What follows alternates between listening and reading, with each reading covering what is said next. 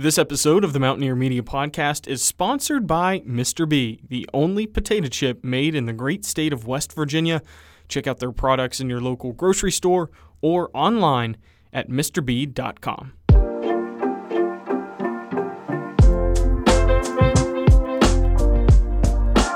All right, everybody, welcome back. CJ, what's up, brother? What's happening, Cooper? Another week telling authentic West Virginia stories here on the Mountaineer Media Podcast. Hey guys, look, we have a fun episode.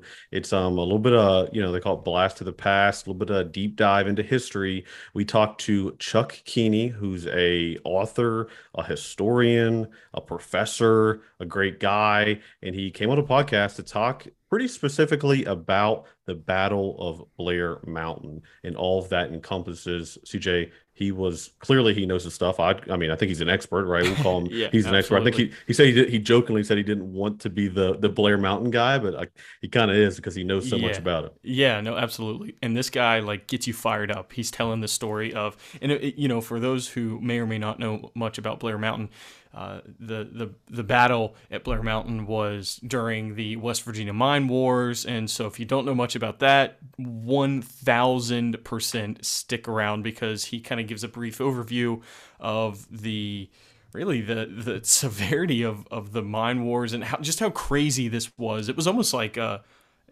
don't want to call it a mini civil war, but it almost was kind of like that. It was, it was just wild situation there in, Kanawha County, then Boone, and down into the coal fields of Logan and Mingo counties, and just a very fascinating story. And, he also is the co-founder of the Mine Wars Museum. And then, he fought to keep Blair Mountain on the National Register of Historic Places. So we get into all of that stuff. Just a really good West Virginia story. Like you said, blast from the past. This is crack open the history books, turn to page 52 because we are going back in time. And this is a great episode, Coop. It is. So, yeah, think about this is early 1920s, American history, West Virginia history. I'll read you the Wikipedia page. We'll get you to the episode here shortly, but it's the largest labor uprising in United States history and the largest armed uprising since the Civil War. Yeah, so there you go. It's almost like if you've heard of this, Civil War. This was like a little event. Like this was a major scale event that happened in West Virginia, and he talks about why it's actually kind of been kept out of the history books from King Cole. And we kind of talk about the dirty trick of whoever wins history, right, writes the history books, or wins the war, writes the history book. Kind of fuck that up, but basically the point is that there's a lot to unpack in that it still affects people and regions and culture throughout West Virginia. In really just the last 30 years is this finally get the mine wars, the battle at Blair Mountain, getting into the history books. And that's a point that he gets into because right after that it was pretty much just a secret. If you knew about it, you knew about it, but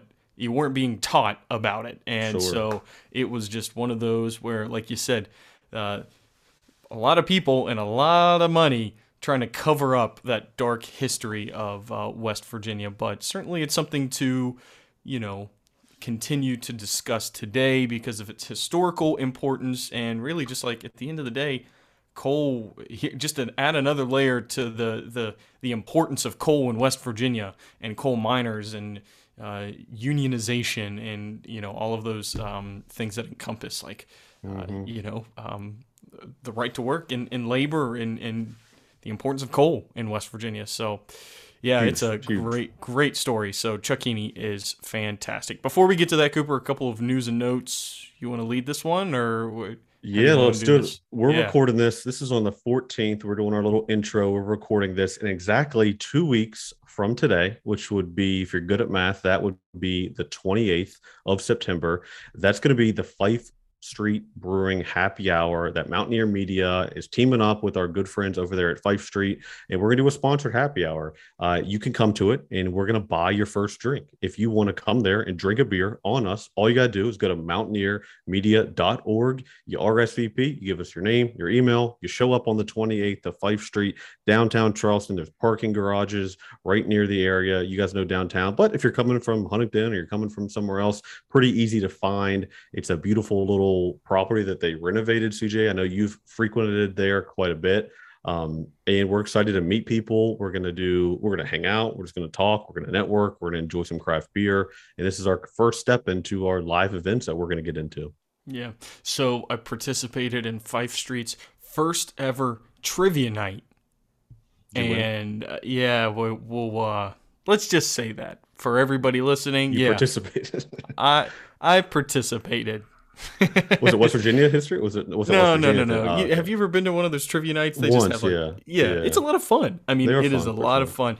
But then all of these these trivia nights I feel like are all the same. Like there's two halves, right? The first half questions are always a little easier than the second half. So you get through the first half and you're like, man, we're 7 for 9, we're 8 for 9, we're feeling good. And then the back half, level 2. level 2, and you're like, oh, we just went 2 for 9 on the back half, and you don't win going for 2 for 9 on the back half. And you start drinking more, so that might factor in. Help. Actually, I think that does help sometimes, but then your confidence goes up just a little bit. So the first thing that pops into your head, you're like, "That's it, it's that." So you're shouting wrong answers more loudly. Exactly. And then, but maybe you do that on purpose, so other teams around you think that that's the answer. If you sound there is some theory behind that. If you say it confidently and shout it, maybe the teams around you think that it's right. And then you're like, it's not the right answer, whatever. Put that in print. Okay, enough of that. Yeah, trivia night, though, was a lot of fun at Fife Street. It is going to be an awesome time. The Mountaineer Media sponsored happy hour. We are going to be there from probably about 5 to 7. If you get there a little earlier, we'll be there. If you're staying a little later, we'll probably be there a little later, too. But Sneaky good food. I will add that. Sneaky good. The Mexican street corn, like grilled cheese sandwich. I mean, that sounds crazy, but it bangs, man. So if you're come hungry, we won't buy your food, we will buy your beer, but come there and get a little something to eat. And it's sneaky good. They have this hummus. Also, they have buffalo chicken dip, really good buffalo chicken dip. But this hummus, they have this pineapple sriracha hummus with the pita bread. Oh, that does sound good. Fire. It's so good. Doesn't matter. Anyway, it doesn't matter what beer you have with it. All of them are perfect. They accompany this pineapple sriracha hummus perfectly. I love it. All right, let's get to it. Cooper, good stuff. And let's get to this week's episode with Chuck Keeney. Hit it.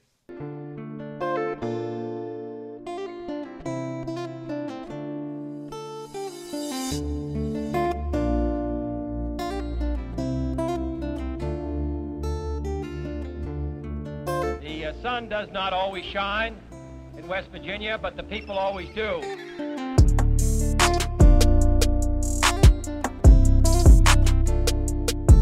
All right, everybody, welcome back to the Mountaineer Media Podcast. Chuck, good morning. What's up, man?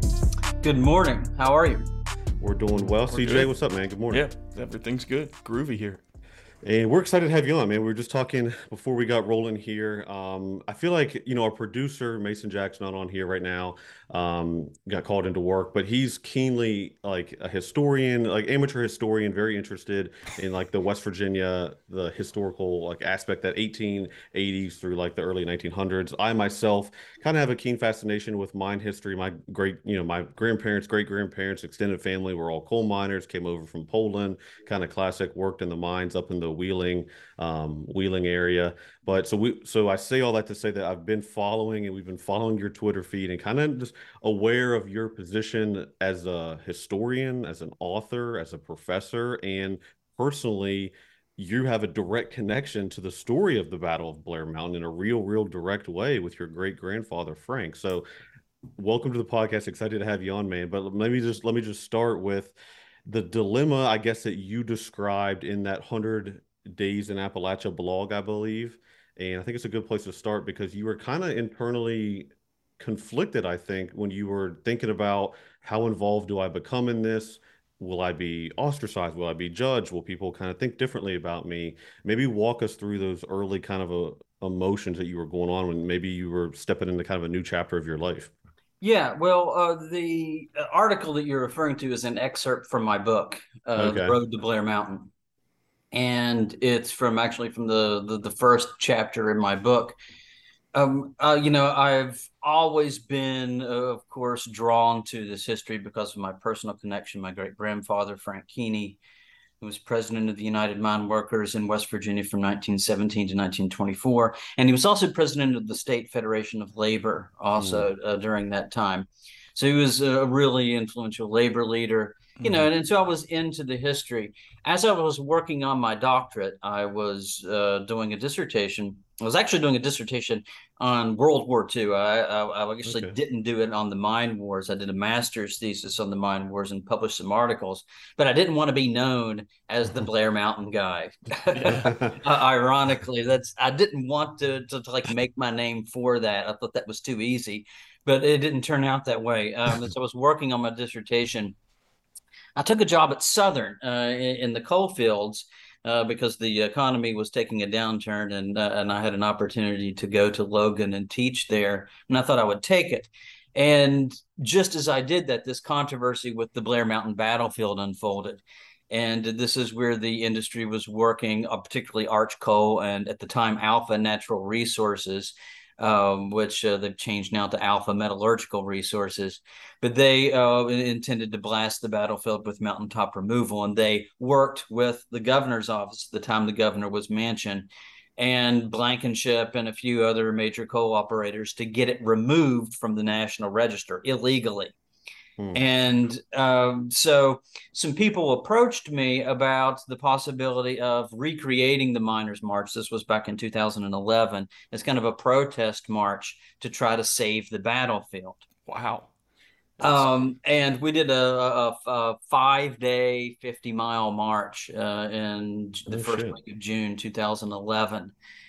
And when I was approached about this possibility and I went to a meeting, this is what I was writing about, because here I was in the middle of the coal fields. I'd never been an activist of any kind. I'd never even been to a protest before. Here you are leading the march.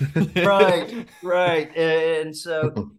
and I knew how it would be perceived locally, because we were trying to stop mountaintop removal. If you say anything, if you criticize the coal industry in any way, you know, that's kind of like being called a witch in colonial Salem, you know, in West Virginia. And so, you know, I knew that I was going to be branded with things like hippie and, you know, environmental, you know, wacko and all this kind of stuff. And people would try to discredit me. And so I really had to weigh that heavily when I first started it, because I knew it would change people's perception of me.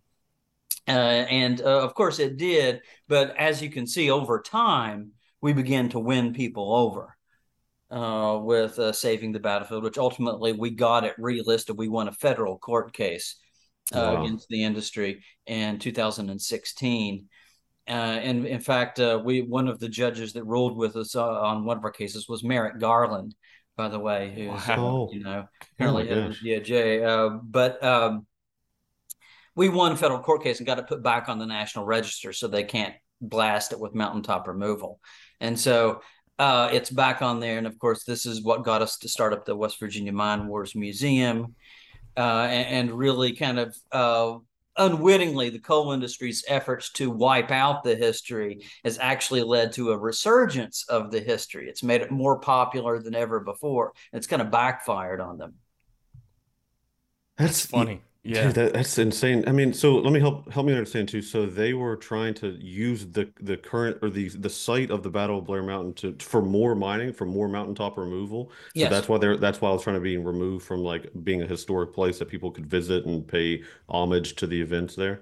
Yeah. They wanted to blast it and take away the coal. They also wanted to build. They had to deal with the National Guard to build an airstrip there.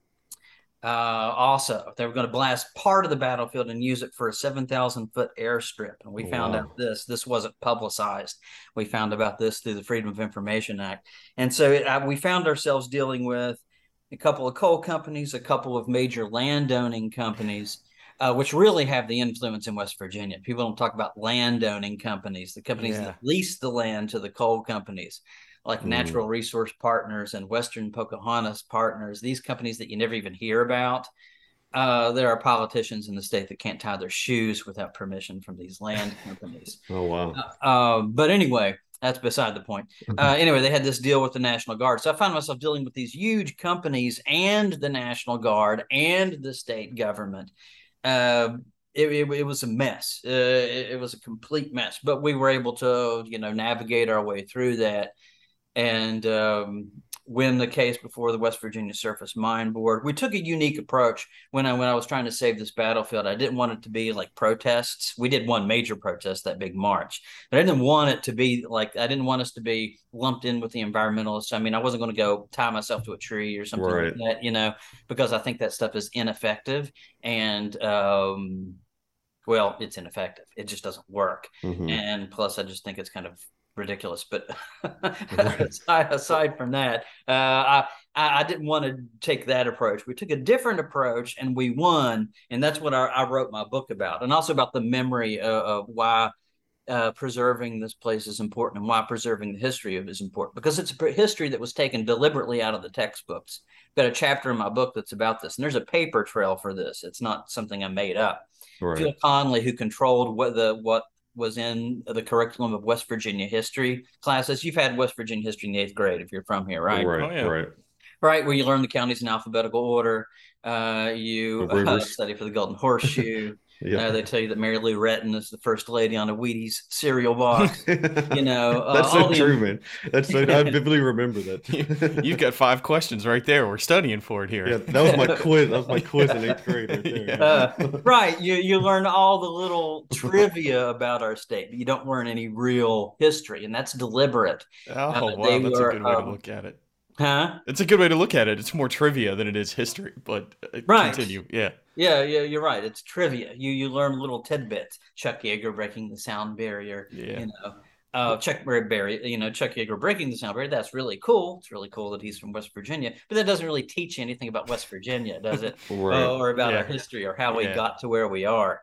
Well, it was deliberately taken out of textbooks. In fact, Homer Adams Holt, who was governor during the Great Depression, he refused to cooperate with New Deal projects from the federal government because the federal government made a bunch of books, a history book for every state.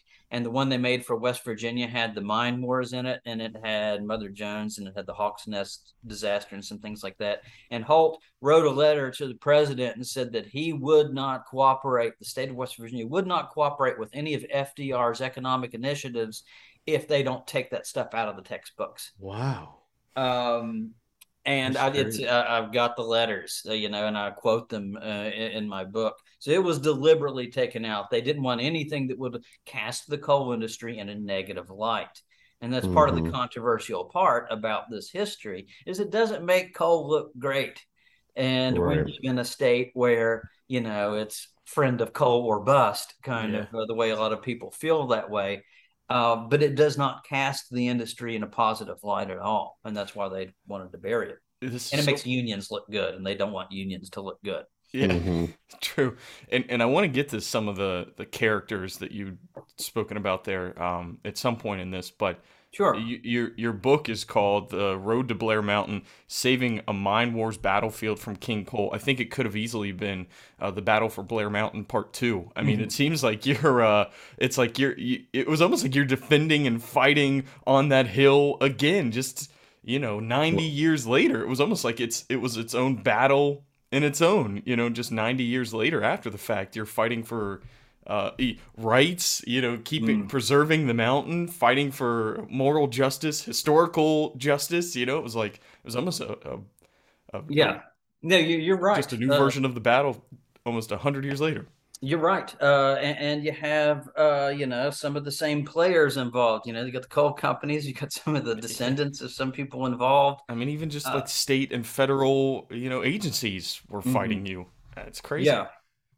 And we had a couple of, serious incidents too. I mean, one of our members of our group, a former coal miner by the name of Joe Stanley, somebody threatened him with a gun. And all that's in the book. I got threats. We got followed. All kinds of fun stuff. Yeah, to make things interesting. But anyway. But okay, so let me, for people listening, says I think our audience is usually like late 20s, early 30s. Some people, and maybe this podcast will be the first true exposure to the Battle of Blair Mountain. Can you maybe just summarize exactly? So we talked about the after effects, but can you talk about what exactly this is taking place in like the late 19 teens all the way to 1920ish range? Right. So the America, put it in context, we're coming out of World War One. West Virginia, and at that time coal was booming, but the biggest thing is, I guess, and this is where my grandparents came over right around this time period. I think it was my great grandfather was killed in the mines, possibly, I think I'm saying this correctly, and was carried out as my great grandfather was going into his shift, and he just had to go into his shift. His great grandfather was being dead, carried out of the mine. Yeah. So it's like, this is the time of tough work, and maybe just help us like understand what exactly the battle was about. And not to just totally retcon that question, but maybe you could even just slightly back up and start with a couple of the battles of the mine wars that led up to what happened at Blair Mountain, because it all kind of runs together and it's all very important background knowledge. Right. Okay. So let's go all the way back to the 1880s, shall we? Let's do it. To the 18. Okay, let me try to give to the 1880s. We go. Yeah, let's try to do a crash course here in mine wars history. All right, so get back to the 1880s, and this is when they really discovered that there's a ton and tons of coal in West Virginia. Of course, they knew that there was coal in West Virginia before this, but they didn't know how much, and they began to do geologic surveys and really understand that there's just gigantic amounts of coal here, and high quality coal, not just for thermal purposes, but metallurgical purposes. So this leads to kind of in the 1880s and 1890s, a mad dash for land in West Virginia, with a lot of companies from Philadelphia, New York, even London coming in and buying up territory. Like you heard of the Hatfield-McCoy feud. Mm-hmm. And a lot of people think that the Hatfield-McCoy feud was all about a pig, right? Mm-hmm. But in reality, if you look a little deeper into it, it was about a land grab. They were wanting the 5,000 acres that the Hatfields owned because they found out how much coal there was. And ultimately, they used bounty hunters to run them off their land.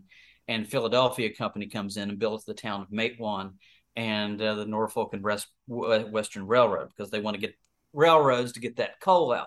Point being is they start taking up land, and they use a lot of nefarious ways to take land from native West Virginians.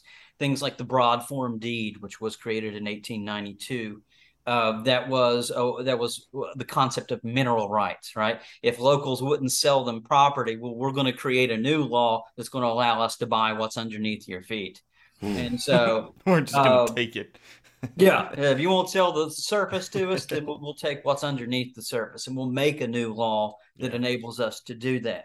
And a lot of these, of course, just like Jim Justice is a co-operator, a lot of these early governors were heavily invested in the coal industry. A.B. Fleming, or even Henry Gasaway Davis, Stephen Elkins, they have towns named after them. In West Virginia today, there's a big statue of Henry Gasaway Davis in downtown Charleston, or people don't even know that it's there, but there he is. These guys were heavily invested in all these, and they were also major politicians that ran the parties in West Virginia.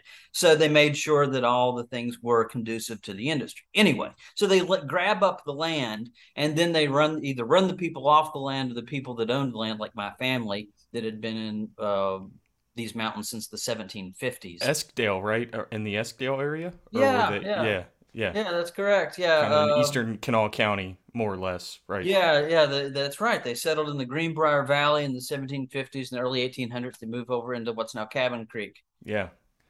Zeke from Cabin Creek. A lot of history in that eastern Kanawha County area. Coal, basketball, football. A lot of stuff going on over there. Hey, that's why I'm a lifelong Lakers fan. There you go. As most West Virginians are. It makes sense. It makes sense. Yeah, grew up hearing about Jerry West. So they make these land grabs, and a lot of the families that lose their land end up working in coal camps, where, of course, and if you're from West Virginia, you know this part of the story. That you've got company towns with company houses, company stores. Company stores served as like a early 20th century version of Walmart. Right. In a variety of ways. You had to shop there, and everything that you bought came from that store. Everything that you paid bought. With script, which is like not real money, which is coal Right. mining money. And at the Mine Wars Museum, we even have examples of script that are for specific items, like things like that just say good for one loaf of bread or good for dynamite, because they had to buy their own dynamite. They had to buy their own equipment Jesus. at the company store. So you're not getting paid in American money. You don't own your own house. You have mine guards, this private police system that the companies used to police their towns when they didn't have sheriffs and things like this, that the miners really, really hated. They hated the mine guards above all other things because they saw it as this brutal police state. So anyway, the companies are making 100% profit, but the people don't have freedoms. They don't have freedom of mobility, don't have freedom of speech. They can't talk about unions. They can't talk about any thing that goes against the company. And the companies have a vested interest in keeping the Union out of West Virginia. This is important to understand, and I'm getting a little long into this, but no, please, you're fine. This is important to understand why it was from the beginning an intense situation. West Virginia is further away. Of course, it's selling coal for electricity. Coal-fired power plants are just getting going. The first coal-fired power plant was invented in 1882 by Thomas Edison. A lot of people don't know that Edison also invented the coal-fired power plant. Smart man. Bitch was on a roll. Yeah, that guy could do a lot. He knew what he was doing. Yeah. Yeah, well, he invented the light bulb, and he's like, well, this doesn't do me any good unless I can get electricity to the light bulb. Yeah. And he can't make any money unless he gets money. So it was it worked out well for him, that's for sure. So anyway, if you're shipping coal from West Virginia to places like Detroit, Chicago, there are other coal mines that are much closer to those cities, like in Indiana, Illinois, Pennsylvania, Western PA used to be big coal country, so in Colorado, they're all closer to these major cities. So West Virginia coal companies, if they want to sell to these cities, they've got to find a way to sell it cheaper because it's more expensive for them to ship it. How do they cut costs? Well, they cut costs by keeping the union out, because all those other states that I just mentioned had unionized. And they had union workers, and West Virginia was non-union. And so they could sell their coal cheaper. So the West Virginia coal companies were selling their coal cheaper than all the other coal companies, and they were running them out of business. Yeah.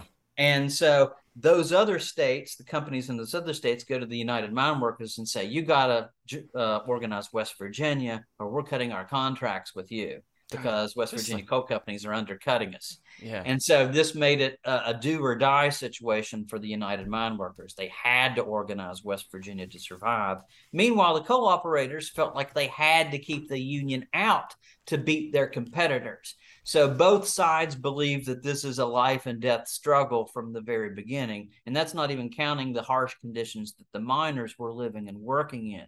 And one final statistic I always like to give, between 1880 and 1920, West Virginia coal miners suffered a higher death rate than American soldiers in World War I. Oh my gosh. Okay. So you had a better chance of going, to France and fight the Germans and living than you did if you stayed in West Virginia coal mine. So in those conditions, of course, people are going to fight back. They're going to resist. So they go on strike in 1912 to get union recognition in the Kanawha coal fields in Kanawha County, which were all the big coal mines were at that point. And amidst that, they all get evicted. They all start living in tents. And my great-grandfather then emerges as a leader of the miners in that, and kind of led a guerrilla warfare resistance in the hills of Kanawha County against the mine guards. Don't know how many people were killed in the Paint Creek, Cabin Creek strike, but somewhere between 50 and 100. Wow. People were killed in that strike. They had instances where they ambushed mine guards and killed 10 or 11 of them at a time and put signs on their corpses that said "Gone to Hell." Wow. Oh my God. Okay. So this was brutal stuff. Not all West Virginia history is good history. No, it's not. And the operators retaliated, with like the Bull Moose Special, where they had an armored train that shot machine gun fire into the tent colonies. So, I mean, this was a real life and death struggle, but the miners ultimately win this strike and gain some union recognition in Kanawha County. Then my great-grandfather, along with Fred Mooney, kind of his right-hand man. Frank Keeney. Yeah. He then gets elected president of the union in West Virginia. They start an organizing drive through World War I, and they organized every county in West Virginia except 3: Logan, Mingo, and McDowell. And so after World War I, now the fight is centered on Logan, Mingo, and McDowell counties, and trying to unionize them, and the cooperators there trying to keep them out. And the centerpiece of that was Mingo County, where you had what's known as the Matewan Massacre in 1920. You also had other violent incidents, the 3-day Battle of the Tug, which took place on both sides of the Tug River and lasted for 3 days and killed over 30 people. And just 3 days, and state troopers were brought in, and miners were fighting against state troopers. It was the state police, in fact, were created after World War I specifically to put down the strike in Mingo County. That's why the state police was created by Governor Governor Cornwell. That's why. I mean, that's in the books. Early on, the state police and the miners were very antagonistic towards one another. Well, all this kept leading up to a head. In the summer of 1921, all the miners in Mingo County were living in tents, just like in Pink Creek and Cabin Creek. State troopers, after the 3-day Battle of the Tug, attacked the tent colony, rip up the tents, steal the food. They cut off food supplies. The United Mine Workers was shipping food to the people living in the tents, and the state police cut them off and cut off their food supplies. And they also cut off their water supplies. They poured gasoline down all the wells. Arrested all the miners and started holding them without trial or anything, just held all the miners and left the women and children there without any food. Then the week after that, Sid Hatfield, the chief of police in Matewan, gets murdered on the McDowell County Courthouse steps. And after that, it just, everything hits the fan. Miners, like how World War I started, right? Yeah. It's similar to that. Yeah, somebody gets assassinated, and then things just snowball. After that, there's a meeting on August the 7th, 1921 at the state capitol. At the time, the Capitol building was on Capitol Street downtown. I think it was further up, close to where the little park area is. Okay, yeah. Up from up past Taylor Books. Yeah. As you're going towards the Capitol Market, you guys know the town, so listening to this know what I'm talking about. Yeah. That's where the Capitol was, and so about 5,000 miners congregate around the Capitol, most of them armed, on August the 7th, a week after Sid Hatfield was murdered. They get a list of demands to the governor, but the governor won't meet with them. My great-grandfather comes out to the miners and tells them the governor won't meet with them, that there's no justice in West Virginia. Then he tells them famously the only way you can get your rights is with a high-powered rifle. And he tells them to go home and await the call to march. And the call came out 10 days later. And then by August the 24th, miners are gathering at Marmet, at Lenz Creek. Most of those miners were from Pink Creek and Cabin Creek, by the way. The first, about 5,000 of them gathered there at Marmet. And then from there, they walked to Racine and Boone County, where they're met up with miners from Boone County and Fayette County that come in. And then miners from Fairmont come down. Here's a tidbit. Wow. Of course, miners from the Fairmont field came down, and that's where the pepperoni roll came from, right? Miners, Italian miners in the Fairmont field, regularly ate. It was a staple part of their diet at that time. And knowing that they were going on the march, they probably took some with them. So there were probably pepperoni rolls at Blair Mountain. Oh, my. Oh, we can't prove that. Can't prove it yet, but so just picture, if you're listening to this, just picture, some miner, he's polishing his rifle, and in his little pocket, he's got 3 to 4 pepperoni rolls kind of saved up for later in the afternoon. Cool. I mean, that's right. Cool. That's right. And if I can just somehow work Mothman into this story, you'd really have the full West Virginia history right there. Yeah, I get Mothman and Braxton County Monster in there. So it's culminating. So tensions are building. I mean, clearly, like the Capitol is being surrounded by armed miners. It's clear and evident that this is not just going to go away and things aren't just going to dissipate. So I think and this is August. You said this is late August. Yeah. Okay. 1912 still, or are we still? No, 1921. We're 1921 now. 21. Yeah. Yeah. I'm all the way to 1921, and so what happens, of course, they march all the way down. A number of incidents takes place where the battle probably maybe could have been avoided. Mm-hmm. But ultimately, there was another shootout in Sharpless in Logan County, which is about 5 miles north of Blair Mountain. Now, why was it called the Battle of Blair Mountain? Well, the miners actually weren't going to Blair Mountain. That wasn't their destination point. Yeah, okay, yeah. They're trying to get to Mingo County, Yes. where the women and children were in the tent colonies and their food had been cut off, and all the other miners had been held up in pens. So that's where they were headed. But in order to get through there, they had to go through Logan County. And just north of Logan, the town, you have a series of ridge lines that almost makes kind of a natural wall. And Blair Mountain is the southern end of that. Spruce Fork Ridge. It's actually the name of the ridge, and it stretches for a little over 10 miles.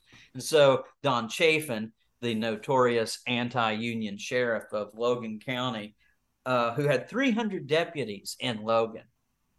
Think about 300 deputies in Logan. Have you been to Logan lately? Yeah.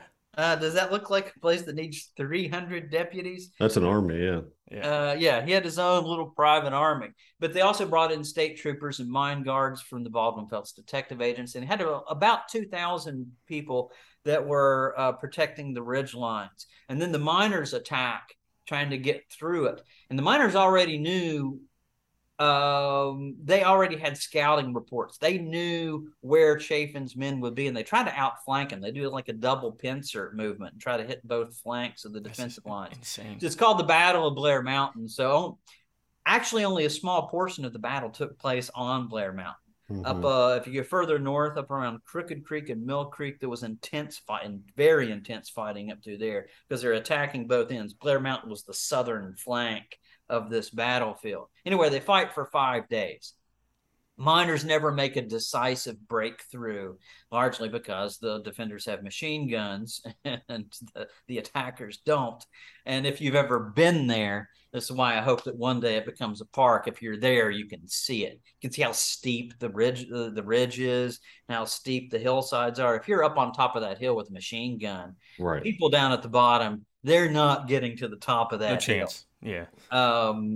But still, yet the fact that these guys, most of them were not trained warriors. I mean, you had a number of World War I veterans, but these guys weren't trained. What would it take to get you to grab a gun and march 50 miles and potentially, assault, entrenched machine guns, So you have to look at this system that all the stuff that they went through and endured. And, of course, it ends after federal troops are brought in. Of course, they're called the Redneck Army because of the red bandanas they were wearing around their necks. Is that where that loosely? I've read that like in that, and also applies to just like farm agriculture based folks that work in farm settings that have sunburn on their neck are called rednecks, because kind of you're out in the fields, you're uneducated presumably, and then is that so with the history with the mines with the red bandanas, is that also kind of where the term redneck possibly stems from? Yeah. Okay. So the origins of the term redneck. First of all, on one hand, you've got this red bandana tradition, right? Okay, that goes back, the earliest case I've seen of it goes back to 1877. Actually, railroad workers in Martinsburg, West Virginia, wore red bandanas around the neck. Most of them were Irish workers. So it may have some kind of Irish and Scottish connection. But anyway, they start wearing red bandanas. After that, coal miners start doing it too. So wearing the red bandana, they started calling them rednecks. But then redneck meant you were pro-union. Yeah. I see. So the word had an entirely different meaning. You did have, at around the 1890s, the word redneck also began to be applied to people in the rural South that were farmers. Right. But it's it was used in various places for various times. But the reason that the term redneck means what it means today is because the miners that were fighting this conflict, they didn't control the media, right? The industry had heavy influence in the media. And so the industry, if you control the media, you control the story. Sure. And so their story was, why are these miners being so violent? Why is there this gigantic uprising? Well, it's not because they were being mistreated. It's not because of company money or company stores or company guards.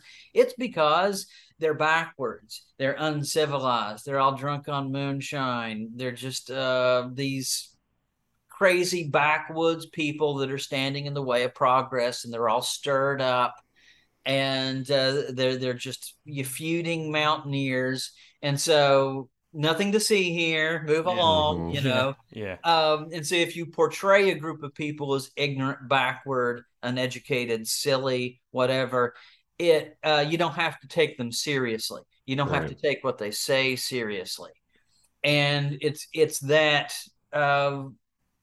identity or false identity that stays with us to this very day. I mean, if you go to a Pitt game, what do the Pitt fans yell at you? They throw every single stereotype at you in the book, because it doesn't matter if you're from Wheeling or Martinsburg, it's all the same. or from the middle of Boone County. As soon as you step across the same line, the state line, you're a redneck to them. You're a hillbilly to them. Yeah. So take us back to the battle and the breakthrough that it ultimately occurred. Well, they never made a full breakthrough. They almost made a breakthrough in the northern flank. Had the battle continued for a couple more days, I think that they would have ultimately made a breakthrough, because more and more miners just kept pouring in. By the time they surrendered, there was probably around 15,000 miners along the battle lines. But, when federal troops came in, the miners wouldn't attack federal troops. They weren't fighting against the American government. They weren't fighting against the idea of America. They were fighting against these coal companies. That was their enemy, not the U.S. military. So they surrendered to the military without a fight. Yeah. And then, so basically just setting the scene then. So a couple of years, like, how does it fizzle out then? Like 1923, 24, 25, does things kind of return to a more normalcy? Does coal start humming again? I mean... okay. And when do these counties ultimately become unionized? How does that all kind of play out? Okay. So the 1920s were a rough year for coal miners, and a rough decade for coal miners in West Virginia. The ultimate aftermath of that is, first of all, for a decade, it wipes out the Union in West Virginia. Wow. Because there's 4 years, up until 1924, a series of trials over the Battle of Blair Mountain, known as the treason trials. And they started up in Charlestown, up in the Jefferson County Courthouse, the same courthouse where John Brown was tried in for treason. The miners went up there and were tried up there. But in fact, if you go to the Mine Wars Museum, we have one of the cages that was used in the Jefferson County Courthouse in those trials. So we have some jail bars, the original bars that were there. So you had all these trials that caught the whole attention of the nation and even international. But it makes the Union go bankrupt, even though the Union gets out of it. And like Frank Keeney got acquitted, Bill Blizzard, who was commanding the miners in the field, he was acquitted. So most of these guys were acquitted. You did have 2 coal miners that agreed to testify against Frank Keeney and Bill Blizzard, one of the other leaders, but both of those guys ended up dead, who agreed to testify against them. Both of them were shot in the head. Yeah, it's funny how that happens, But it bankrupts the Union. So they go from having about 50,000 Union coal miners at the Battle of Blair Mountain to, by the end of the decade, they have less than 1,000 Union coal miners. And this means that there's no regulations, no oversight. The 1920s saw the highest number of deaths in coal mines in West Virginia history, between 400 and 500 a year were dying in West Virginia coal mines in the 1920s. But what unionized West Virginia was the Franklin Roosevelt administration during the Great Depression, when they passed the National Industrial Relations Act, Recovery Act, that legalized unions. And even though that law was declared unconstitutional by the Supreme Court, they passed another law after that basically said the same thing Wow. in 1935. But anyway, that legalized unions. And as soon as unions were legal and the companies couldn't do anything to stop it, the whole state unionized within a couple of months. However, of course, there would be battles between unions and co-operators for decades, and co-operators would get the upper hand in the 1980s over the union. The union remains powerful in West Virginia from about the 30s into the 1980s, but after that, their influence really starts to plummet, largely because of Massey Energy and a guy by the name of Don Blankenship, who defeats the union in a number of major strikes. So, okay, we'll take a pause there. So, first of all, that was a wonderful recap and such a deep dive. You're like maybe one of the foremost experts on this on Blair Mountain. You didn't want to be the Blair Mountain guy, but you're the Blair Mountain guy in a lot of people's eyes. And how most informed circles. you are. Yeah, exactly. But so you describe the period then of, like we were talking earlier in the podcast about the exclusion of West Virginia history, and we've had, or this feature of West Virginia history, and we've had a number of guests on here talking about the paradox of being like proud of your coal mining roots. Like I can say it is prideful for me to say that my great grandparents and whatnot came over from Europe and worked hard, and that's the reason I'm here today. Like 2 generations back, they had nothing, and then now we live a comfortable life because they made that sacrifice. I can feel proud of that, while at the same time recognizing how abusive and just flat out corrupt and awful in many ways the coal companies were towards their workers. But that conversation is nuanced, and that's difficult to have in a public format because it's pride, it's ego, it's all these different things, and money, quite frankly, at the center of everything. But so you described the period from 1930, I guess my point is, to into the late 80s, 90s. It was purposely excluded, maybe similar to like the Daughters of the Confederacy, which I'm sure you're familiar with as a historian, like their like very deliberate attempt to rewrite the narrative of the Civil War, similar in the fashion with West Virginia history. Where did it start to break? I mean, where did we start, like textbooks and resources start popping up about this? And then maybe a lot of your work with the mine history all the way in 2022 is actually some of the most important work that's finally being recognized at a big level. But is there a point where it starts to shift and we start realizing, wow, like this was the largest, I think if you look on the Wikipedia page for the Battle of Blair Mountain, it's the largest armed uprising since the American Civil War. Right. I mean, it's just like a blip in the radar, like we've mentioned on history books. Yeah, a lot of things here. Well, the first time it gets mentioned in a West Virginia history textbook was in the 70s. There's a paragraph devoted to it that basically says, "Oh, there was some issue in the coal mines which led to a confrontation at Blair Mountain." Moving on, but it's in the early 90s, late 80s and early 90s that it begins to get some attention. You've got the movie Matewan that came out in the late 80s. Denise Giardina, who wrote a wonderful novel called Storming Heaven, that came out in the late 80s. And then you have a couple of history books that came out in that time period that kind of sparked a little bit of interest. But then it kind of dies down for a while, particularly in the early 2000s. And that's so it has a little bit of a kind of sticks its head up out, the history does for a few years in the 80s and early 90s. But then early 2000s, it goes away again because a new organization gets created called the Friends of Coal in the early 2000s. And the Friends of Coal did a really effective and in some ways quite brilliant propaganda campaign throughout West Virginia. First thing they did, of course, was fuse Friends of Coal with sporting events, right? So you have the Friends of Coal Bowl, and they sponsor all kinds of events and throughout the state to this day. They had coal. They sponsored a thing called Coal in the Classroom, where they work with places in coal communities to shape their curriculum so that it's a pro-coal curriculum. So all that, any kind of progress that was made in the 80s and early 90s got wiped out by all of that. And then they move, to wipe out the actual places that are connected to the history. And it is very deliberate that they were going after Blair Mountain. I mean, there's a lot of coal still left in West Virginia, and there's a lot of mountains that they could have blasted, but they chose this one. This particular one. And it was when they first got the permits and prepared to blast. It's when Don Blankenship was CEO of Massey Energy. And and I've met Blankenship. He's been to my museum, the Mountain Wars Museum. It's not my museum, but a museum I helped start. He's been to the Mountain Wars Museum, and I was there when he was there. And he despises the Union or monuments to it or any mentioning of this history with all of his being.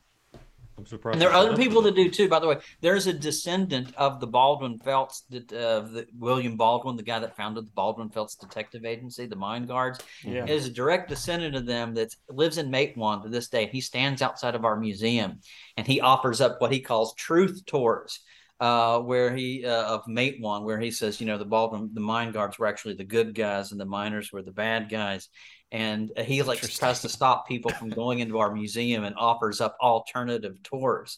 So it's still part of our history, man. It's still it's still so fundamentally baked into the way West Virginians, view ourselves, view our history. I mean, it's still a divisive issue, and I think as if you insult it in any way, it becomes, well, then you're insulting my family, my history, and that's offensive to me. And that's true in a lot of ways. Some people feel, and I don't know. I mean, I don't know how do you think how do we talk about it? Is it more just long form educational pieces about the realities of history? Like, how do we get to a point where we can simultaneously recognize how brutal coal was, but also feel proud of coming from an Appalachian hardworking culture? Like, those two things shouldn't be mutually exclusive as a human. Like, we should understand our history, but we could also say, we're mountain people. We're hardworking people, but we can also recognize that it was pretty ugly back, and it's still a difficult job. It's still extremely dangerous to be a roof boulder in a coal mine.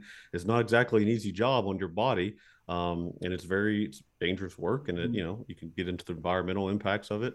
So I don't know how we get there. Maybe just more conversation, more pieces, more people like you writing books, educational pieces, more museums.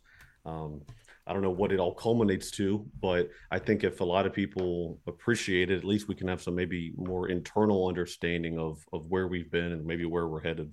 It's when we first tried to start a little museum in Blair right after we did our protest march, and it didn't work out at all.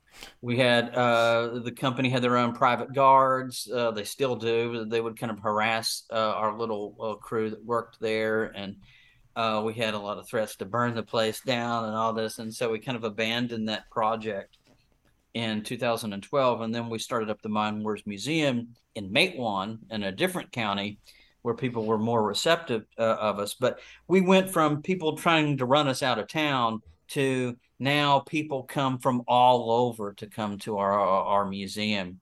Coalfield Development was just there last week. If you know that, they were a part of a group that got a gigantic grant from the Biden administration last week. That $62 million grant that they got. Their whole team was there last week.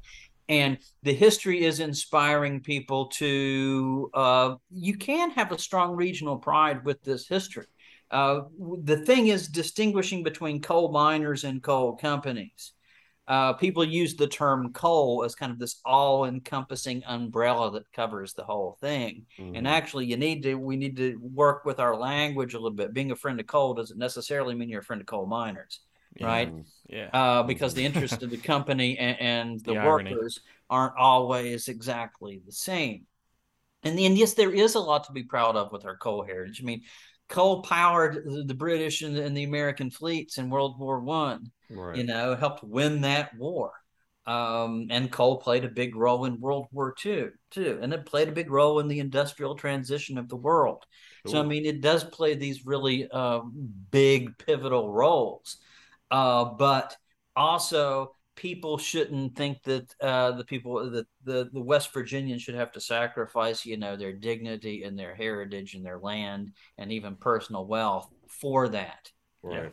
And that's where we begin to have the conversation. I think Blair Mountain is a place, the more people that understand the history and get to know it, it begins to change people's conversation. That's why the powers that be fear the history so much.